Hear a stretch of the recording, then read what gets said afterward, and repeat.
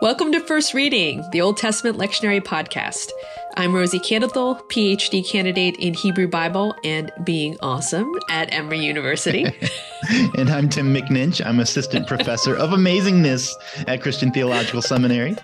And I'm Rachel Wren, assistant professor of mediocrity at Trinity Lutheran Seminary at Capital University. This week, we are bringing you preaching tips and tricks for Sunday, April 2nd, 2023, the sixth Sunday in Lent. Before we dive in, however, we've got an announcement to make. Woo-hoo. That's right. We are excited to bring you all in on something that's been in the works for a while now. We've got a new partner in this First Reading endeavor, and we couldn't be more pleased to have him along for the ride. Yes, this is very, very exciting.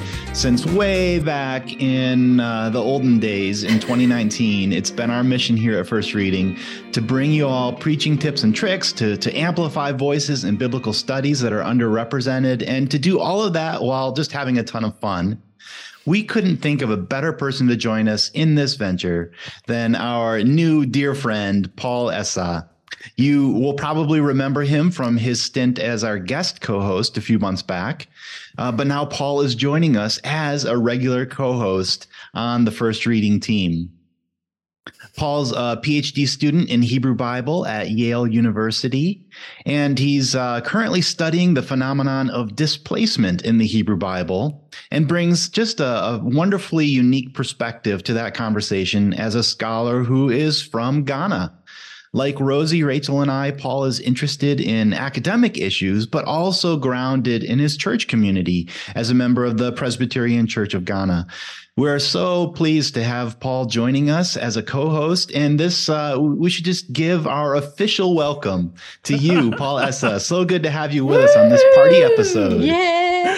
It is exciting to be here, guys. It is really, really exciting to be here because I've been secretly listening to you all for a while and checking you all out. And I was really pleased. I remember when you celebrated your 100th episode. Oh, cool. You did a little video of all the guests that you've had in the past. That's truly, truly inspiring. And so being a member of this group is just like, you know, a huge, huge thing for me as it is for you. Yeah, I'm sure. this is wonderful. Welcome. Thank you. And it is such a fun time for you to be joining us, Paul, because the sixth Sunday of Lent has plenty of heavy lifting, lots of text to chew on this week. And depending on your church context, this Sunday can look really different. Well, right. And in some cases, opinions on those differences can get kind of heated. Mm. Yeah, says the Lutheran. Exactly. In some contexts, the sixth Sunday of Lent is known as Palm Sunday. And often that service begins with a reading of Jesus' triumphal procession into Jerusalem and a procession using palms, right? So in that case, the first reading and the second reading get cut, and you only use the psalm and the gospel reading. Hallelujah.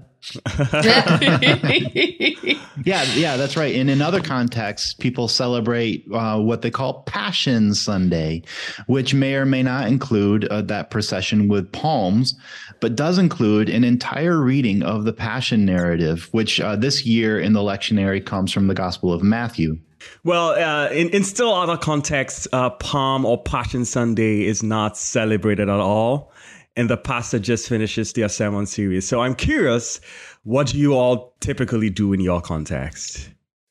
Well, the Lutheran Church is, of course, as varied as Lutheran churches always are. So speaking from my experience, we typically did, when I served as a pastor, we did Palm Passion Sunday. So we did it all. We did the procession with the palms at the beginning. And then actually we did a mini homily, and then we did communion. And then we ended with the Passion reading. The idea being not everybody would come, most likely, to the Maundy, Thursday service and the Good Friday service. Right. And so for Lutherans especially, right, it was important that we hear about the death of Jesus instead of going from the triumphal procession of Palm Sunday to the triumphal procession of Resurrection Sunday. So that was what we did in my church. But again, Lutheran church is as varied as can be.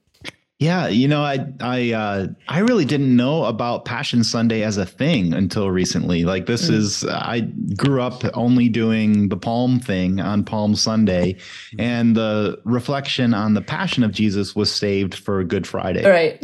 Yeah, I also, like Tim, grew up in churches where I didn't feel like there was a specific kind of liturgy. We did do the palm branches a lot. That's what I remember as a kid.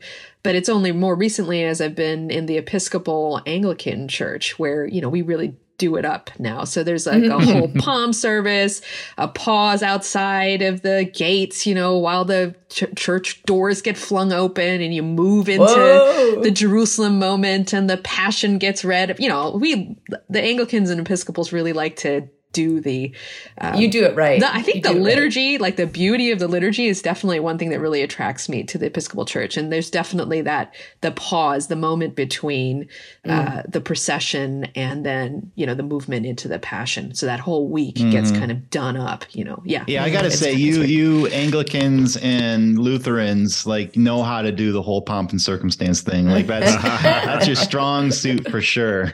Yeah, what about you, Paul? Yeah, I mean, it's not entirely different from what Tim and Rosie just described. I think, you know, I do not necessarily remember like a separate celebration of Palm and in Passion.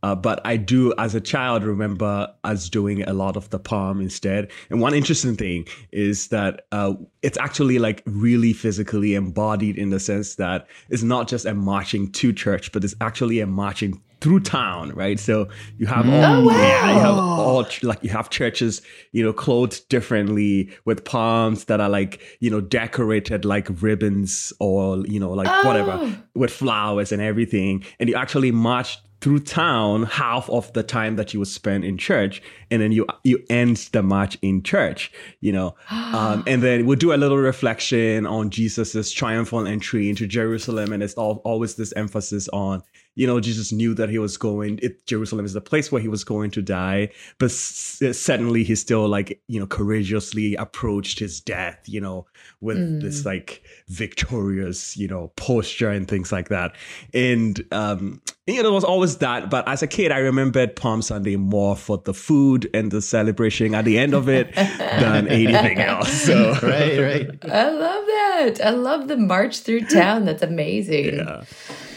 I have a special connection to Palm Sunday because I was actually born on Palm Sunday. Oh my God. Hey. Wow. Right. Pomp and circumstance from the start. Right? Is that like being born on a leap day? Like every once in a while, does it coincide with your birthday? And that's like you're like 5 years old in Palm Sunday years. Yeah. So I don't know. cool. I think I'm like 3 years old in Palm Sunday years. So it says something about my sense of humor. Well, all of this to say, there's a great diversity of opinion to what to do on this Sunday, right? Mm-hmm. And because of that, there's a great variety of opportunity for what to preach on. So maybe we'll start with the Palm Sunday text, specifically Psalm 118, and they give us Psalm 118 verses 1 through 2, hop, skip, and a jump to 19 to 29. So what did you all find preaching worthy about this psalm? I'd love to dive right in, right? So one thing that I love about Psalm 118, I know you've got some things to say too, Rachel, so I'm going to just say this to kind of set it up. Like, so one thing that really struck me again, being in the Episcopal Church and also thinking about the maybe two liturgical moments that are going on, the Palm Sunday and the acclamation of Jesus, and then the kind of swift turnaround that's also kind of lurking behind Palm Sunday, which is the moment of the rejection, right? And so the same crowd that is praising Jesus outside as they enter into Jerusalem, the mood shifts as we move into Passion Sunday, right? So one thing that I found really this year as I was thinking about Psalm 118 was thinking about the kind of history that brings us to Palm Sunday, right? So when we enter into the Matthew Passion narrative, we're already in the moment of a liturgy. So this is the tabernacle, the Feast of Tabernacles, right? So the Feast of Sukkot, which has one of the three Torah mandated feasts, right? So Psalm 118 is among the Hallel Psalms, like the kind of traditional psalm that is read during the Passover. And so we're actually kind of reaching back into time as we read Psalm 118, which is a royal psalm, a song that's sung in connection with the Passover meal, right? And so what we have in the psalm, as you look at the content, is an entrance liturgy, literally, right? So it starts with, oh, give thanks to the Lord for he's good, his steadfast love, that word chesed that we talk about a lot, that covenantal loyalty is there invoked, that chesed endures forever, right? So Psalm 118 verses 1 through 2 kind of invokes that. And then we move into verses 19 to 29, right? So those last 19 verses, actually, if you look at them, it sort of moves you through the spaces, right? So open to me the gates of righteousness, tzaddik, right? So we talk about this word, righteous, that I may enter through them. And then the next is, this is the gate of the Lord, the Yahweh, the righteous, the tzaddik, will enter through it, right? So at that moment, the Psalm 118 is actually kind of leading us through this procession to the gates of Jerusalem, right? Through the gates of the temple. And so the sense of these verses, the content of it, hopefully is invoking that moment of moving through the procession. And then in verse 27, right? So we're there with the festal procession with branches up to the horns of the altar. So the sense is that we're moving through space. And Psalm 118 is kind of located right between the shortest psalm in the Bible, Psalm 117, and the longest psalm in the Psalter, Psalm 119, which I always thought was kind of interesting. But anyway, the idea here for me with invoking Psalm 118 in this moment outside of the church during the procession is to be thinking about the tabernacle and to be thinking about the Feast of Tabernacle, the Feast of the Harvest, the ingathering as the branches are being waved, this idea of harvest happening. And so the branches are not only about the adulation of Jesus, but also about this moment for the Jewish people as they celebrate the Exodus, their survival, and these branches in the air of life and food and family together. I love that. I love this idea of the fact that what we associate with a typically Christian procession of using branches and using palms, you're pointing out, Rosie, goes way further back than that. And there's a deep beauty to that because it draws us into a centuries-long tradition that did not start with us and reminds us that we as Christians were grafted in to this tradition. But it's also just a beautiful way to recognize who Jesus was. You know, often I get to teach in my position, I get to teach both Old Testament and New Testament. And it's really fun in New Testament to just continue to say over and over again, remember Jesus was Jewish and his Bible was the Hebrew Bible. You know, remember Jesus was Jewish and his Bible was the Hebrew Bible. So this would have been, right, his concept of a procession with branches. It wouldn't have been what we call Palm Sunday. It would have been Sukkot. It would have been this connotation of Exodus and of leading out of liberation. I just think that's a gorgeous idea. Yeah, it's so helpful to have the image of the branches actually mean something. I don't know. I just always associated it with Palm Sunday because, you know, that's what people did on Palm Sunday in Jesus' day. You know, maybe this was a thing they did and they just always had palm branches around. So, you know, but no, they have meaning to them. And we see that similar sort of usage in this psalm, the metaphor that the branches have about abundance and life and hope. I think that it is fascinating the importance of this tradition as rooted in a tradition that is not Christian. And I think that powerfully speaks to Jewish Christian relationships. I've been thinking about that a lot, noting that I study around a lot of Jews and all of my supervisors now are Jewish. And, and often like we Christians like to isolate ourselves. I can speak for Christians because I identify as one. We like to isolate ourselves and claim some of these traditions as our own, right?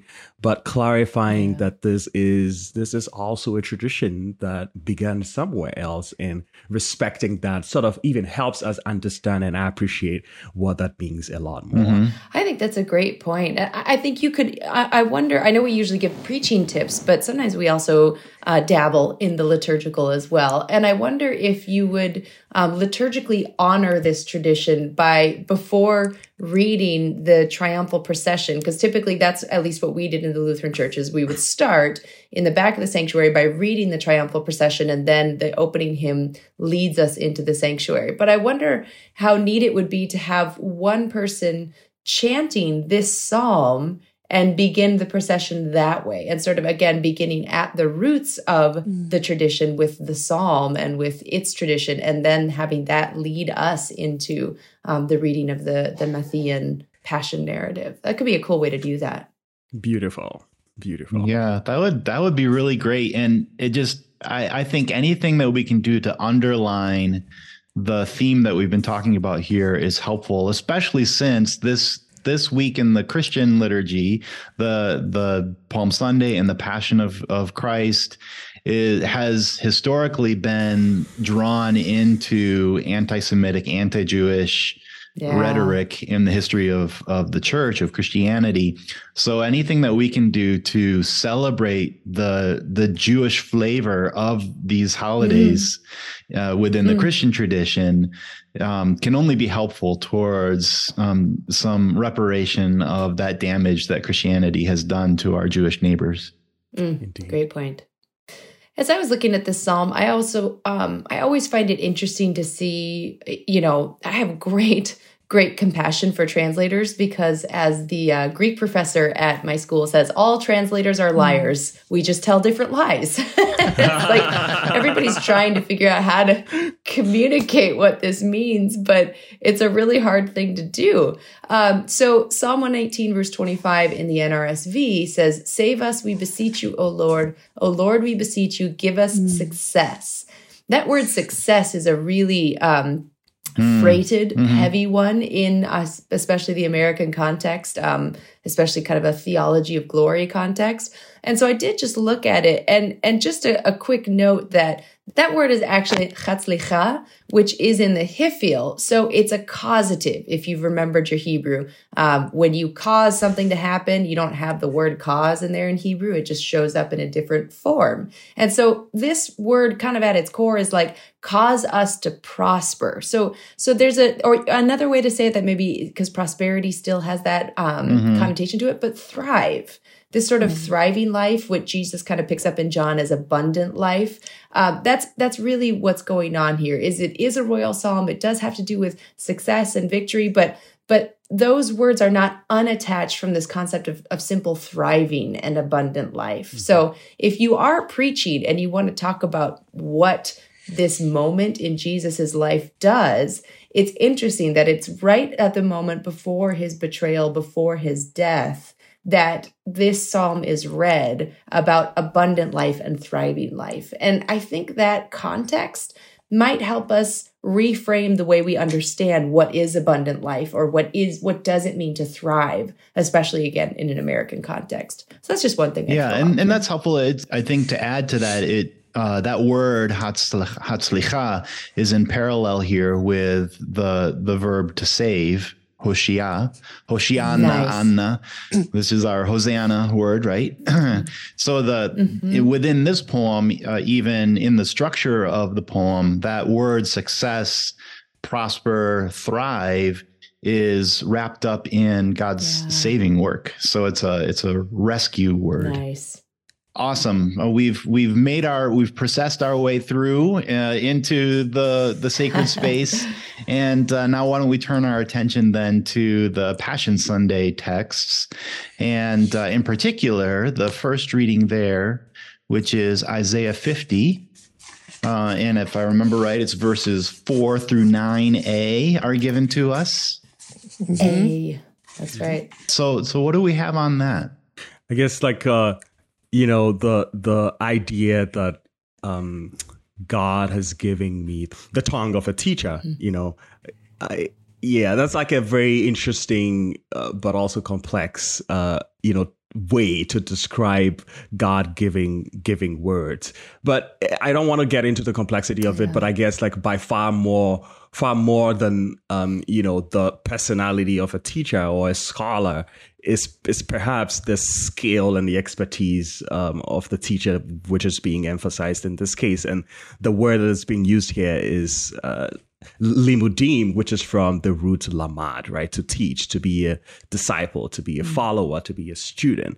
And for me, what is interesting here is that when Jeremiah uses the same word, lamad, I think in Jeremiah chapter 2, he uses it as a way to refer to familiarity with a thing, like being used to a technical thing, almost talking about like so experienced such that one's expertise guarantees minimal errors in a thing, right? So it's like God has given me this like special skill to be able to use words in a way to sustain and to uplift the weary. That's really fascinating. And I don't know what you think about that, Tim. I think that's right on track. In fact, it's interesting to me that word limudim here is translated variously, and I think NRSV has a little footnote even like they weren't sure what to do with it, so it's the tongue of a teacher footnote, and the footnote says what Hebrew of those who are taught. The same word comes up at the end of verse 4. God wakens my ear to listen as those who are taught. That's the same word, limudim.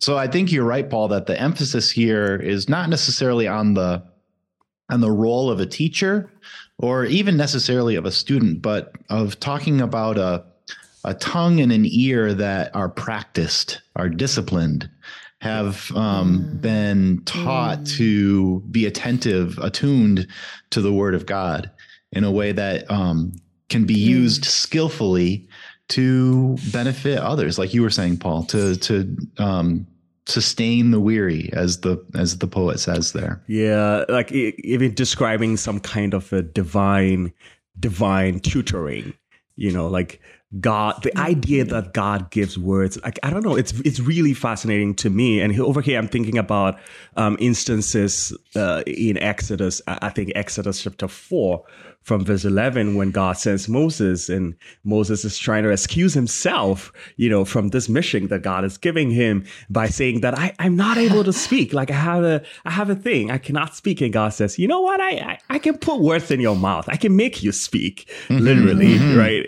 And when Jeremiah receives a word in Jeremiah 1, he says like it is God that puts the words in his mouth, right? So the idea that God, puts words in people's mouths in the Hebrew Bible is truly fascinating to me. And even more fascinating, I guess, is like the fact that the words are not for the benefit of the bearer of the words, but they are for the liberation, and for the benefit of those who would hear the word, right? And God ensures that those words go out. In this particular case, in Isaiah 50, it's for the benefit of the weary. Yeah. And I mean, to add to that, this text really helps us understand that your point you're making, Paul, that it's not for the benefit of the person who is given the word, because immediately in verses 5 through 9a, they start to describe their experience, which isn't all that fun, right? Yeah. Right. Well, and I do think that matches nicely with what you were saying, Paul, about how being given a word is almost being trained in a way. Because as I was reading this, the first word that popped into my mind is one that I've been thinking about for a while and I haven't quite known what to do with. But that word is obedience. And I think we have a really rich tradition in the Christian tradition, the wider Christian tradition of what it means to be obedient to God. I listened to the devotional podcast. It's called Pray As You Go. I don't know if you've heard of it, but they always, it's like a 10 to 15 minute little devotional podcast. And it ends with this phrase. They change the phrase every season, but right now they're using the phrase, which is something like, everything is yours. To you, Lord, I return it. Do with it what you will. And it's this really, this concept that we don't have a good word for, because words like obedience, words like submission have a negative connotation to them. But there really is this recognition that giving oneself over to God and trusting in that providence and that mercy, it may not always be the most comfortable of experiences, but it is the thing that will ultimately sustain the weary with the word. No, I think that's right. In fact, I have in my notes the word obedience pops up here for me too, because I think that's a big part of what's going on here. The prophet is talking about how impelled they are to be obedient to the word of God, despite the difficulty that puts them in, and the attacks of their enemies, and the haters, and the ones who will physically harm them because of their obedience to the word of God. I think there's something that really, I think, is why this is included in the Passion Sunday liturgy, right? Because it's looking ahead, perhaps, to Jesus's submission to the pain and torment of his ordeal as he sought to be obedient to the call of God in his life. And so there's a parallel here, a connection here. It's not that Isaiah was predicting Jesus exactly, but that Jesus himself looked to this type of tradition as a model for following the word of God. And so this passage becomes resonant to his situation. Yeah, no, I think that's right. And I think this is where it's so tricky to have this text on Passion Sunday, because what happens, especially with Isaiah, as Tyler Mayfield has shown, is that these passages from Isaiah that have become so associated with Jesus become only understood as foretellings of Jesus. That's what they were. They foretold, they told the future about Jesus who would come again. And what I've found helpful to talk about this in a slightly different way is to put it in the context of this is how the early community made sense of what happened to Jesus. The same way that when something happens in our lives and we go to Scripture to make sense of it, that's what the early community did for Jesus as well. They went to Scripture to try to understand what happened to him. And so they read Scripture through the context of Jesus's life. So it's less of a foretelling and more of a faith resource, really, that the early community drew on to understand Jesus. Yeah, that's super helpful. And you know what that does? Another thing that does for me is it invites us not to see Jesus's passion as only the one-off that it was, but that if we identify ourselves as disciples of Jesus, followers of Jesus, then we learn from him about what obedience to the call of God means. And we get to walk out in our own lives that attentiveness to the word of God, which Jesus and his community learned from their prophetic scriptures. So we have kind of all of those resources to draw from as we walk out our own practice of being limudim. Nice. You know, the other thing that I want to just make sure that we underline here goes back to something that Paul was emphasizing about this message being this word being not just for the bearer of the word, but especially for others. I think maybe a pitfall is that it could be easily used as a sort of justification for closing down dialogue and just sort of like, I don't care what anybody says and all of my enemies are against me and you know, I'm just right and everybody else is wrong. And the scripture says that I just need to set my face like flint and, you know, not pay attention to any of those others. God will be my vindicator. And it sort of shuts down conversation in that way. But I think what Paul is getting at in drawing our attention to the beneficiaries of this word from God is an encouragement to let this be something that opens us toward the service of others, even at our own personal cost. So it's not a shutting down of conflict in order to assert our own sense of what's right and true, but it's about opening ourselves up to the service of others, even at our own personal cost, if that makes sense. Yeah, I have two sort of related things to say about all of that and the idea of a weary people, right? So, you know, as someone who serves a small immigrant church here in Connecticut, I always like see families and people who are burdened by cultural and social and economic weight, right? Yeah.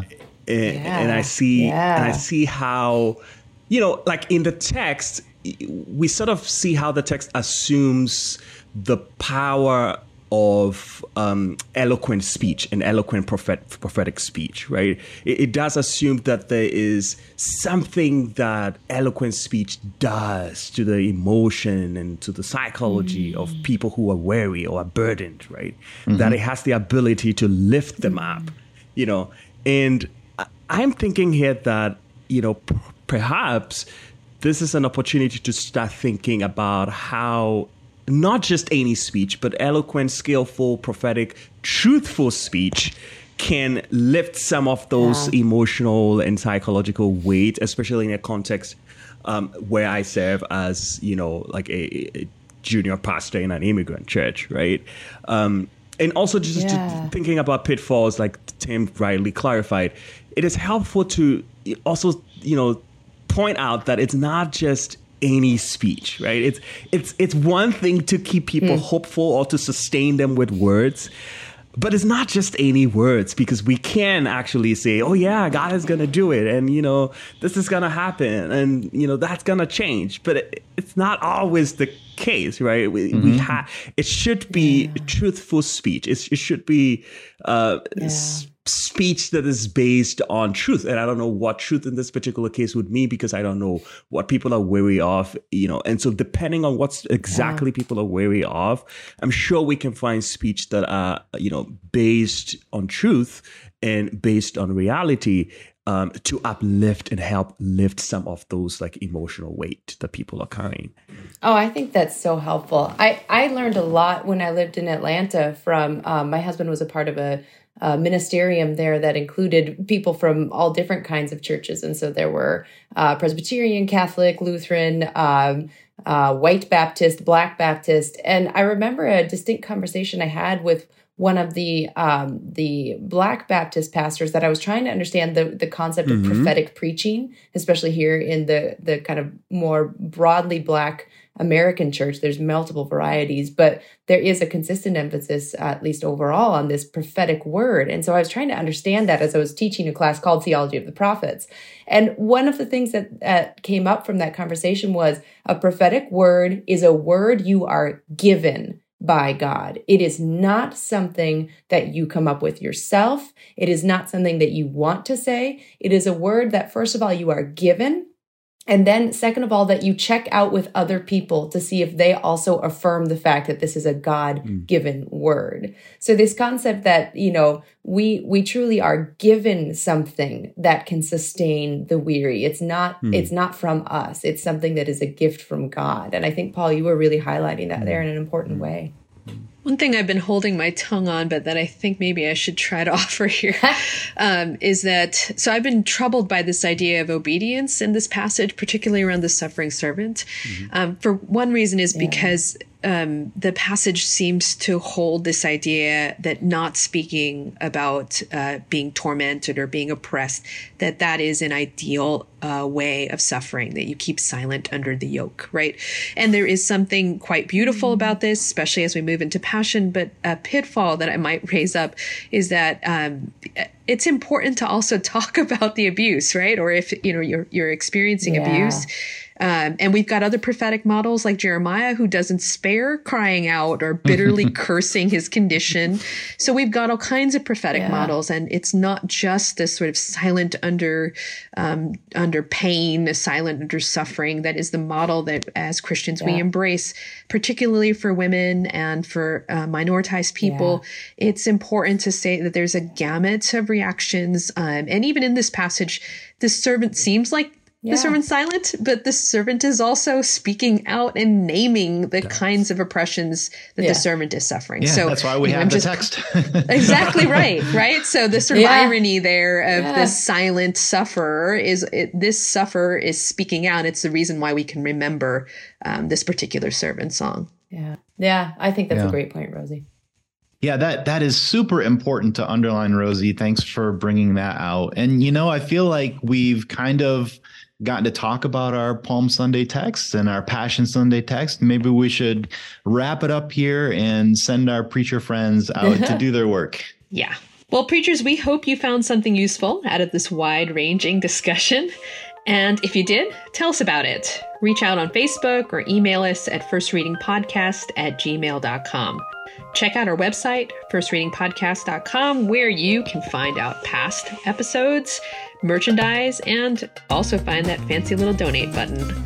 Hey, instead of buying a chocolate Easter bunny, why not donate in the name of someone that you love?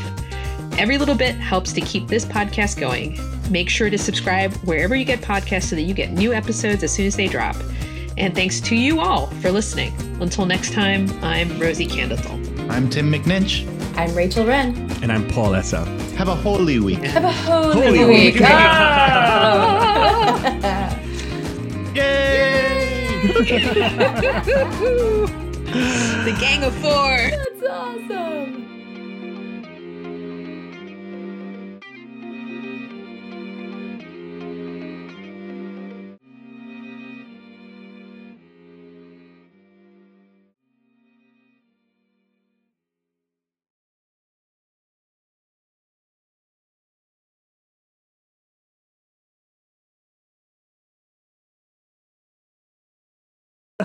All right. Do you guys do like Lent fasting? Do you guys like in your traditions do you fast over Lent? Okay, that's good. Okay, yeah. In my tradition, we do. I haven't personally this year. Yeah, I used to do that too. Now I try to pick up something that I've been wanting to develop as a habit. Nice.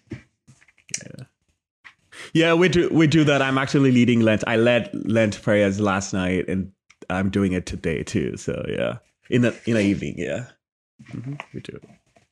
I'm not fasting, but it happens.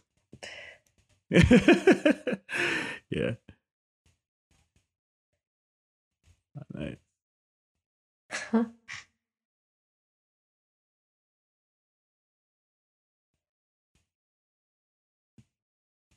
I like it. And then pick it right back up at Easter, right? Sneaky. Awesome. So email me whatever audio file you were able to capture with this when you have an opportunity. And I'll probably edit it, tomorrow or Friday because it goes up on Monday. But yeah, however it works for you.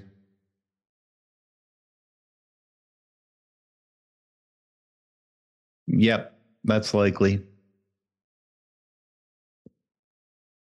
However it works out, it's fine. And if it doesn't, I'll just take the Zoom audio and run it through that Adobe widget.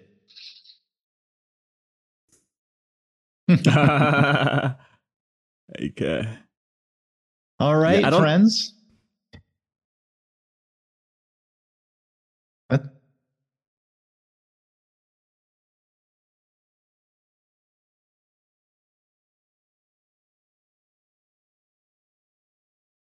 Yeah.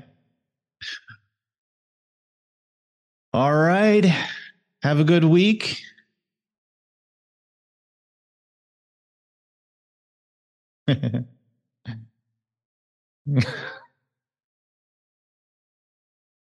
And welcome, Paul. It's so good to have you officially with us here.